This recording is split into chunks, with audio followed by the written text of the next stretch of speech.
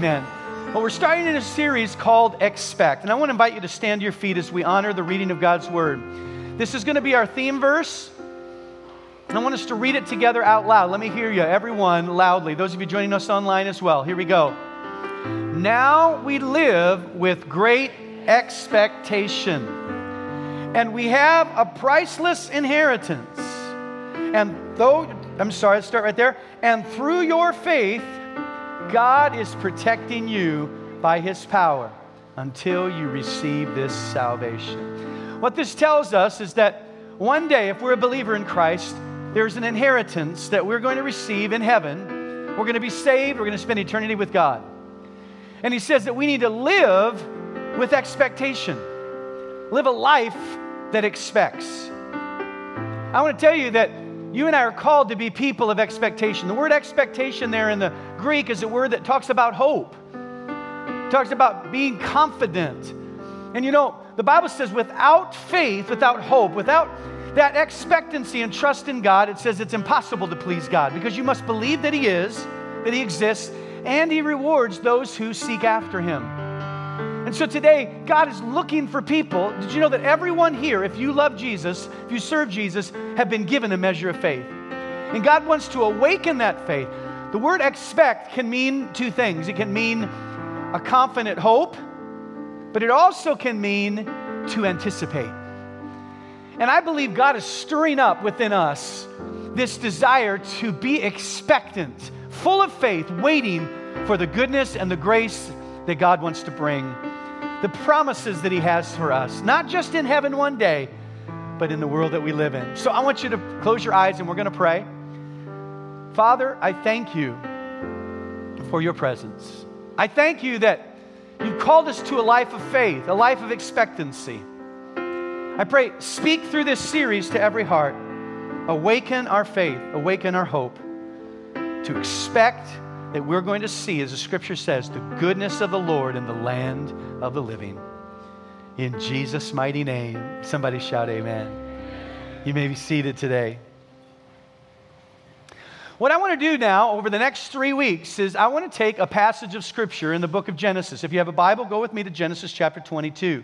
If you're getting it on your phone, if you're using an actual Bible in your hand, why don't you go to Genesis 22?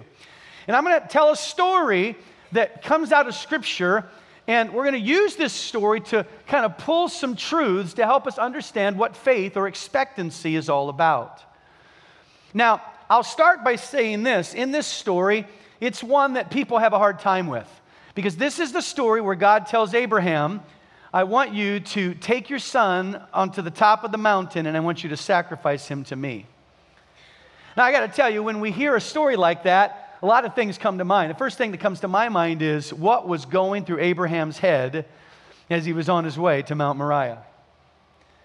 Secondly, the thing that comes to mind is, could I even do that if God spoke to me? Now, there's a lot of theological stuff there to try to understand what is the reason and why would God do this and all of that stuff. And there might be even people here today that struggle with this passage. But I want to tell you something. If you have ever struggled with this passage, here's what I'm going to ask you to do the next 3 weeks. Put it aside, and you can ask Jesus when you get to heaven. You can ask Him why, what was the purpose. But what we're going to do is, instead of trying to figure out that all out, we're going to just look at the Scripture knowing that it's God's Word, and we're going to pull truth from that passage to help us understand faith. Why? Because Abraham is called the father of the faith. And so we're going to learn from this story, and you and I are going to understand what it means. In fact, this passage, Abraham was a man of faith. He knew that God would provide. In fact, we discover for the first time that God is provider, Jehovah Jireh. It means the God who provides. We wouldn't know Jehovah as the provider without this story. It's where His name is introduced as the provider. There's a lot of truth there to help us understand. God never intended for His son to die. God intended to provide the sacrifice. What I want to do now is I want to start at the beginning of the story and pull out some things that maybe you hadn't thought about when it comes to living a life of expectancy. So I believe God's going to do something great. How many expect God's going to do something great? How many want to be a person of faith? Come on, wave at me. So if you're taking notes, now let me say, when we talk about faith, sometimes we don't really understand what faith is. Because for some people, faith is this mystic, super self-confidence that's inside of you that makes things happen. We see it in the world. American Idol, when it was on, people would say, how did you get to this point in the top 10? Well, I had faith. Faith is not some superpower inside of you that makes things happen. Faith has to do with where you put your trust. Do you put your trust in yourself? Do you put your trust in the Lord? And so what we're going to do is we're just going to learn some attributes, some characteristics of a life of faith. So if you're taking notes, I want to write this point down. Point number 1, if you're taking notes, is simply this. We're learning how to expect, right? Number 1, expect there will be some tests. When it comes to life, you're going to go through some things. You're going to face some tests in life. And if you're going to be a person of faith, listen, faith doesn't deny reality. I've met people who were sick with cancer, and you talk to them, and they're trying to be a person of faith, right? And you'll say, hey, how are you? I'm great. How's the cancer? I don't have cancer. I'm healed in Jesus' name. Well, that's great, but the reality is until you get proof from the doctor that the cancer's not there, you got cancer. Come on, somebody know what I'm talking about? So faith doesn't deny the reality of the situation. Faith believes in God in the midst of the reality of the situation. And so in life, if we're going to be people of faith, it doesn't mean that we're never going to have a problem, that everything's going to go good. We need to, as faith people, as expecting people, expect there will be some tests. You understand? Say amen. So let's go to the beginning of the story and let's learn. Genesis chapter 2, verse 1 says this. Sometime later, God what? God tested Abraham's what? Faith. God brought the test. Expect there will be tests. Then he goes on to say, Abraham, God called. Yes, he replied, here I am.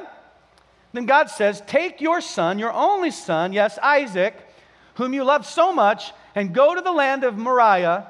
Go and sacrifice him as a burnt offering on one of the mountains which I will show you.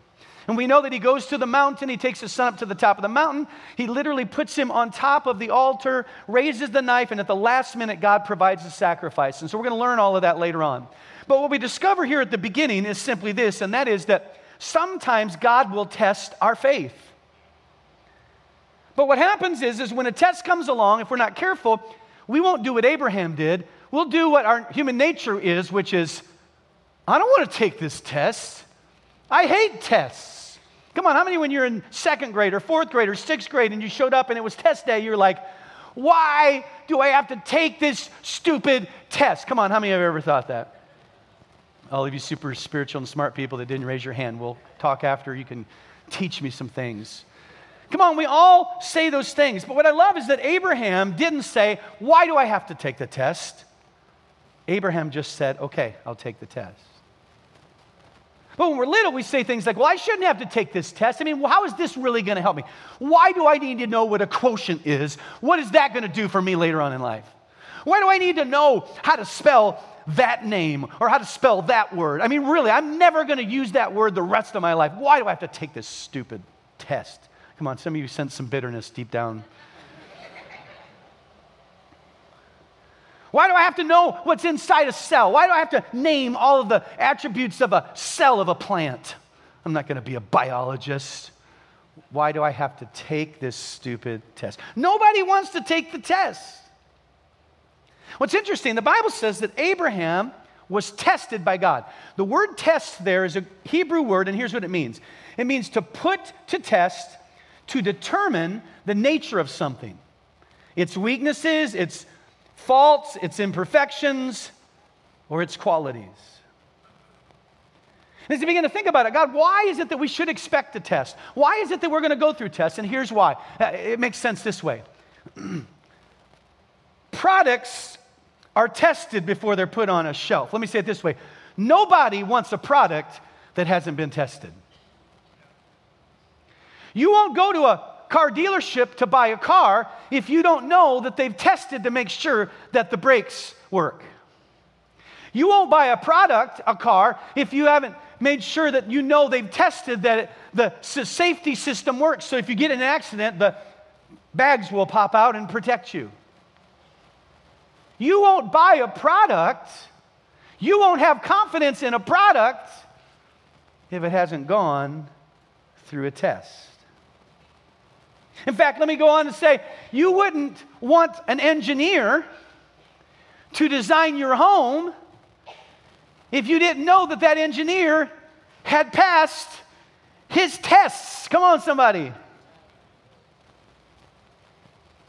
Nobody wants to take the test. But God says we need to go through the test.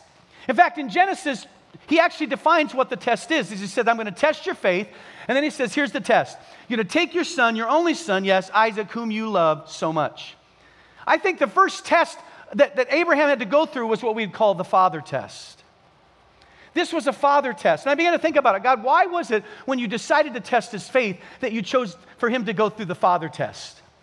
And as I began to think about this idea that a product has to be tested, I began to think about the fact that God brought him through the father test. And here's why. Because God knew that one day Abraham was going to be the father of many nations. But if you can't be the father of one boy, how are you going to be the father of a whole nation? The point is, we take a test so that we can graduate to the next level. And many of us, we want the next level, but we don't want to take the test. And part of faith is understanding that the Bible says in Luke chapter 12, if you're faithful with little, God will make you Lord over more. Your next level is on the other side of your test. So if you want to be a person of faith, a person of expectation, understand something. God will take you through some tests. And because here's the point. God doesn't test you. Let's bring up this quote, guys. God doesn't test you to torture you. God is testing you to teach you how to get to the next level. So rather than complaining about the test, rather than saying, why do I have to take the test? Faith says, I believe in the test. God's not torturing me. He's teaching me so that I'm ready for the next level. Because if I'm going to be a father of many, I got to be a father of one. Come on, anybody with me? Say amen. Because let me show you what happens in this story with Abraham. You can't just be the father of one if you're going to be the father of a whole nation. So what happens? He passes the test. Because you have obeyed me and have not withheld even your son, your only son, because you passed the test with the one, I swear by my own name that I will certainly bless you. I will multiply your descendants. Your descendants will conquer the cities of their enemies, and all the nations of the earth will be blessed. The other side of your test is the next level of God's promise in your life. Come on, somebody say amen. I was thinking about this idea, and it had a family come by the church or by the house the other day. We had some friends that we were giving some things to, some furniture and other things. And so their friends came with them because they had a truck. Let me just give you some advice. Never buy a truck. Just throwing that out there for all of you who have trucks. You'd say amen, right, Camden? Because you're everybody's first call. Come on, how many know what I'm talking about? So they show up with the truck, and when they get there, we start talking, and they say, hey, Pastor, did you hear what happened? And I'm like, no, what happened? They said, you know that since we started coming to church at Higher Vision for the last several years, that we've gone through a really rough time. You know that we've been homeless. We've slept in our car for a while. We were, stayed at a hotel. We've stayed at people's homes, and we've gone through a tough time. My husband had lost his job. You guys have prayed for us and even helped us at times. You know that we've gone through a hard time, right? And I'm like, yeah. And they go, but you know what? Did you know what happened? They said the whole time we were going through this trial and this test, we grabbed a hold of that truth that you preached about tithing. And they said the whole time when we were sleeping in our car, when we were staying in a hotel, when we were living with people, when we got paid or we made money, guess what we did? We gave to the Lord first.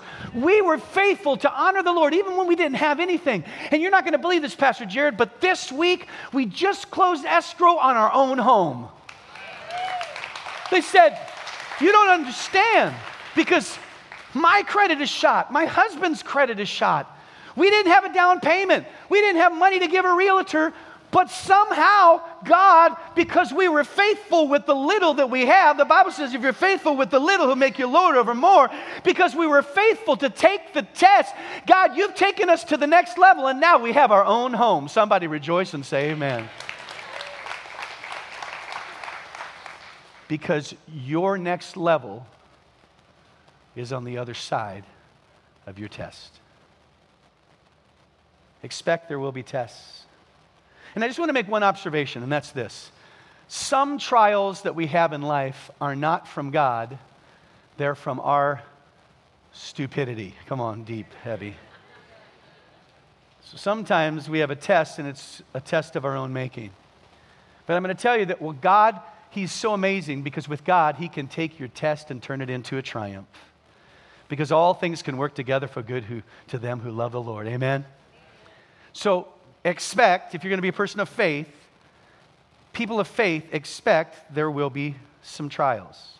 Let's write this down. Point number 2. Expect silence during the test. Expect silence during the test. Come on, you all know. The teacher doesn't talk in the middle of the test. The teacher doesn't answer questions in the middle of the test. Because if the teacher answers the question in the test, it's not a real test. It's a practice test. Come on, anybody know what I'm talking about? Let's go on in the story and look at what we discover. It says, God speaks to him and says, go now, I'm going to tell you what the test is. Sacrifice him on a burnt offering on one of the mountains, which I will show you. Period. Verse 3, the next morning, Abraham got up early, saddled his donkey, and took 2 of his servants with him, along with his son Isaac. Here's what's interesting. For many of us, if we were in the story, it would read like this. Go sacrifice your son on the mountain that I show you, comma, and then James said, or Jared said, or Robbie said, okay, God, so you got to explain this to me. What exactly is going on? How am I supposed to do this? What mountain exactly is it going to be? Do you really mean that I'm going to actually sacrifice my son? How could you actually do this? You know, if you could just explain a lot of stuff to me. You know what? I tell you what, before we take this test, I need you in this testing right now to tell me all the whys and the hows and exactly what you're up to. If you could tell me exactly how it's going to play out, how long am I going to be in this test? Exactly what's going to happen to my son in the test. Period. Then maybe I'll get up, saddle my donkey, grab the servants, and take my son with me. See, unfortunately, for a lot of us, we've fallen into this concept that, well, if you tell me everything I need to know, then I'll trust you. Because for Abraham, there was the father test, because for him to father a nation, he had to father one. But then this was what I would call This is the trust test. This is the test that says, God, I'm going to trust you. I'm not going to make you explain everything. I know you seem like you're a little silent right now. I know you seem like you're a little quiet right now. And you know what's interesting about the test? Not only does the teacher not talk in the test, the student doesn't talk in the test either. But too many times, we're full of words and we're full of questions. And we're saying, God, well, if you'll prove to me, if you'll show me, if you'll explain everything, if you'll lay out every single step, God, you've been kind of quiet, and so I'm not going to go any farther. I'm not going to do anything here. If you'll just tell me all the answers, then I'll trust you. But let me tell you what faith is. Faith does not demand an explanation. Faith rests in the promise. Faith doesn't demand an explanation. Faith rests in the promise. So Abraham says, listen, even though, God, I don't feel like it, even though I feel like I want to call in sick on this test today because I didn't prepare, I wasn't ready for this kind of thing. Even, God, this doesn't make any sense at all because, you know, God, this is my only son. My other son, Ishmael's gone. I had to send him away, and he wasn't really my son, the son of Sarah. So this is my only son. And by the way, God, remember, I was 100 years old when you asked me and you did the miracle. Well, now he's 13, according to theologians, so I'm 113. So this was my last chance, God. There are no more kids after this. Are you sure? Could you just explain? Could you just tell me? But we have to understand that God is silent during the test sometimes. Why was he able to pass the trust test? how are you and I able to pass the trust test? How are we to be people of expectation and faith in the midst of the test? Well, because Isaiah 55 verse 9 says, God says, my thoughts are higher than your thoughts. And my ways are higher than your ways. You don't see from my perspective, because when you get a little higher, you see things that you can't see where you are. So if you'll learn to trust me that I know what I'm doing, because listen, God is the master builder. He's the master designer. He's the master chess player. He knows that you think that you're just walking up a mountain to your son's death, and every step you take closer to that sacrifice is one step closer to your dreams being destroyed, to your son being gone. But what you don't know is that God's the master designer and the planner, and every step you take closer to that sacrifice, to that altar, on the other side of the mountain, God's sending up a ram that's taking a step every time you do. Because God's ways are higher than our ways. I'll never forget when God spoke to me and said, Jared, I want you to go to Valencia and plant a church. I had to be honest with you. I was like, God, what are you talking about? First of all, it was like, where is Valencia? And I'm like, God, no, you don't understand. Listen, we need to talk this out. If you'll explain, I'll be a little bit more comfortable to go take this test. I'll be a little bit more comfortable to plant in Valencia. Because, God, let's have a little conversation. Let's negotiate. You see, right now I'm in Modesto, and right near Modesto is Stockton. And Stockton's only 20 minutes away. And if we plant this church, I can stay in the new house we just bought. And if we go to Stockton, there's about 500 people that'll probably go with us. That's a great way to start. We have 500 people before we even started. And God, here's the cool thing is my kids can stay in the free private school that they're in. And God, I can keep the TV ministry going, and I can keep the school of worship going that you told me to start it, so I can keep it going. And I started going through all this, but wait a minute, I don't understand. Go to Valencia? I mean, I don't know anyone in Valencia. There's no money to start the church in Valencia. In fact, in Valencia, you can't even put a church in a building that's retail or industrial. There's no churches or land or places to put a church. God, do you know what you're doing? Could we have a conversation? Could you just explain? But you have to expect that there's silence during the test, because God's ways are higher. What I didn't know is that in a city where you can't get a church, 20 years before, there was a group of intercessors that had come from Church on the Way that were driving around this valley, and the Holy Spirit led them to this corner when it was dirt. And they stood on this corner and they began to seek and pray and talk to God, and God began to speak to their hearts, and they began to prophesy and declare that God was going to plant a church on this corner 20 years ago. What he didn't know is that God's ways are higher than my ways. What he didn't know is that as they began to prophesy, they began to say, this is called prophetically to be a gateway to this community and to the northern LA region. You know what this center is called? Gateway Promenade. Do you realize that tomorrow that we're going to close escrow and we're going to own this building right here? Higher Vision Church belongs to us, our church family. Why? Because God's ways are higher than our ways. But too many times you and I never get to the next level of God's promise in our life. And here's why. Because we won't take the test unless he tells us everything we need to know. But faith, what did we learn? Faith doesn't demand an explanation. Faith rests in the promise. Come on, somebody say amen. So a heart of faith, you expect there will be some tests.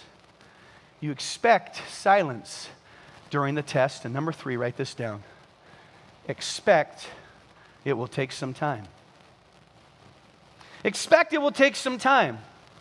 I want to show you this part of the story. Genesis chapter 22. God tells him, you're going to take a test. You're going to take your son. Go, and I will show you this mountain. And look what it says in verse 22. He takes off on the what? The third day. Not on the first day. Not on the second day. On the third day of their journey. It took some time. Didn't happen right away. We're closing escrow 12 years after we moved here. It takes some time. Abraham looked up and saw the place in the distance. You see, sometimes we have to go through the Father test, the test that if we're faithful with little, He'll make us Lord over more. And sometimes we have to go through the trust test, and sometimes we have to go, this is called the timed test. Because sometimes we have to understand that God's timing may be different than our timing. We know that to the Lord, God, a day is worth 1,000 years, and 1,000 years is like a day. And so God's timing may be different than your timing or my timing. And so what happens is we go on our journey. And what's interesting is God sent him on the journey, not telling him which mountain was the mountain of the test.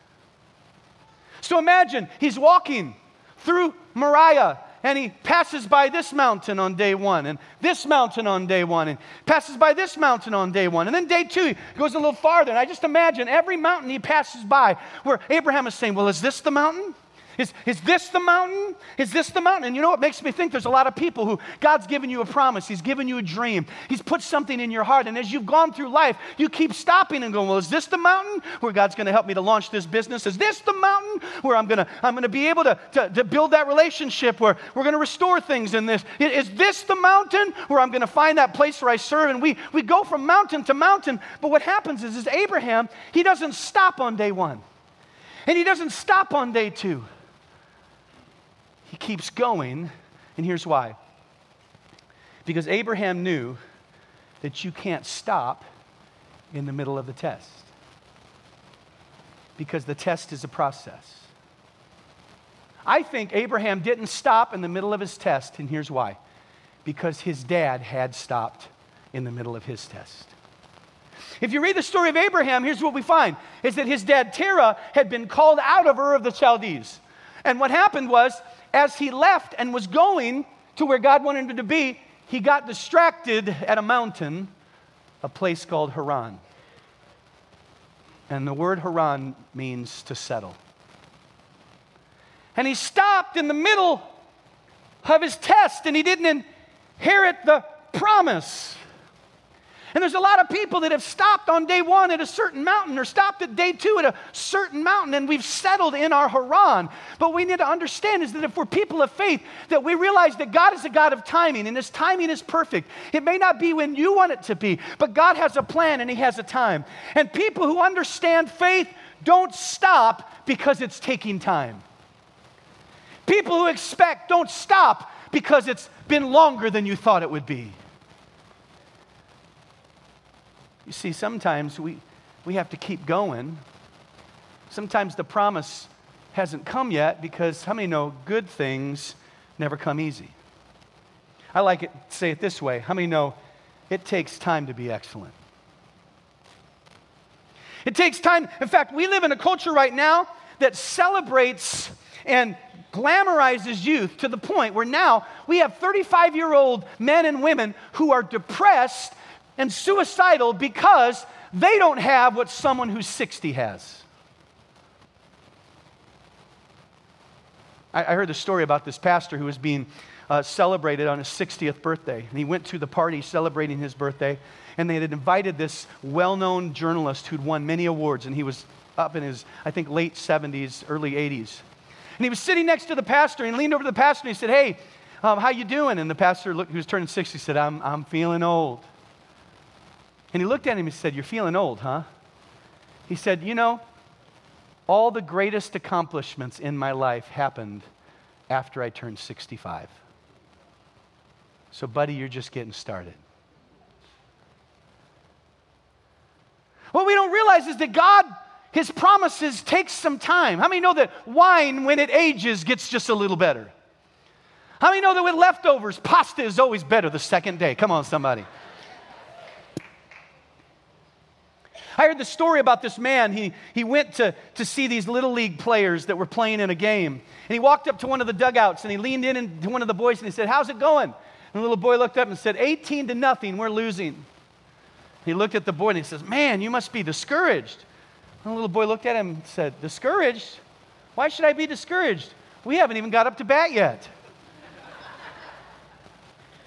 The point I'm making is the Bible says that your latter years, that the latter will be better than the former.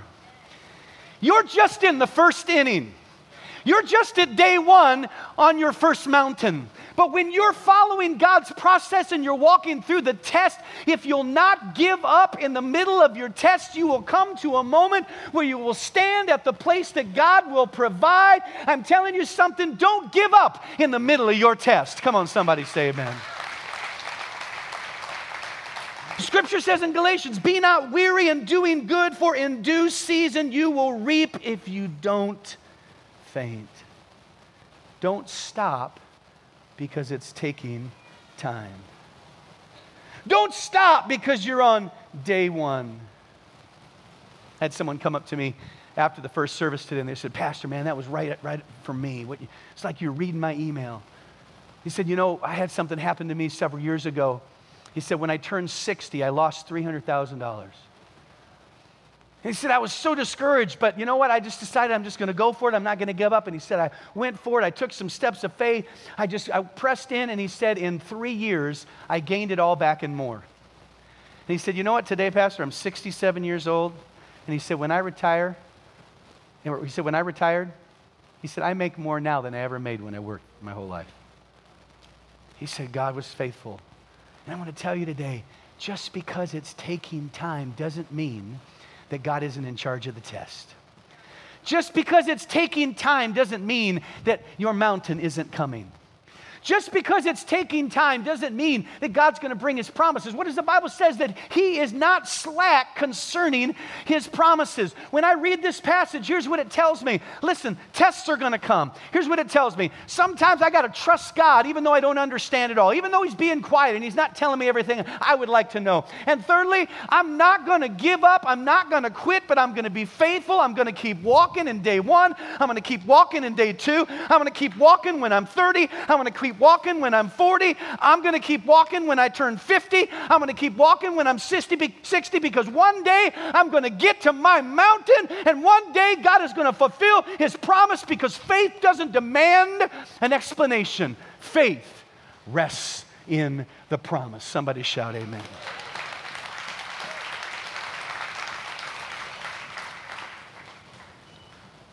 Genesis 22. We'll bring this to a close. I got to tell you, I'm pumped up about this series. Pumped up about this story. We're going to learn some powerful things about God's provision. We're going to learn some powerful truths about faith. You want to know the mindset of Abraham? Read this verse. They get to the mountain on day 3. He hasn't given up. He didn't quit walking. Didn't do like his dad did. He kept walking. And the Bible says they get there. He looks at his servants. And he says, stay here with the donkey. Abraham told the servants, the boy and I will travel a little farther. We will worship there. And then, what's the next word? And then we will come right back. You see, he'd passed the trust test. He passed the time test. He passed the father test. Because he didn't demand an explanation, he rested in the promise. In fact, did you know that the Bible says in Hebrews that Abraham believed God so much that even if he had to kill his son, he believed that God would raise him back to life. He believed that God would provide. I want to tell you, sometimes we can try to figure it out. Sometimes we can get discouraged because we're 48 years old and God, why haven't you done this much yet? Sometimes I look around and I see what God's done and I get antsy and I'm like, God, this isn't even close to the vision you put in my heart. There's so much more that you're going to do. God, this is just the start. This is just the beginning. God, I'm running out of time. But tell you something, with God, all things are possible. He can turn your 67 retirement day around and you can see more happen in the last years of life than you saw all 64 or 65 or 67 before. God is a God who can do the miraculous, and He's looking for people who will dare to expect and dare to trust. Who will say, we will come back. We will see your provision. We will see the promise. We're not giving up. We're not quitting. But instead, as Proverbs chapter 3 says, we will trust in the Lord with all our hearts and not lean on our own understanding. But in all our ways, we're going to submit to the test. And we know that you will make straight paths. People of faith don't deny reality. They trust in the middle of it. People who expect, they don't give up because they know the promise will be fulfilled. Somebody say amen. I want you to close your eyes.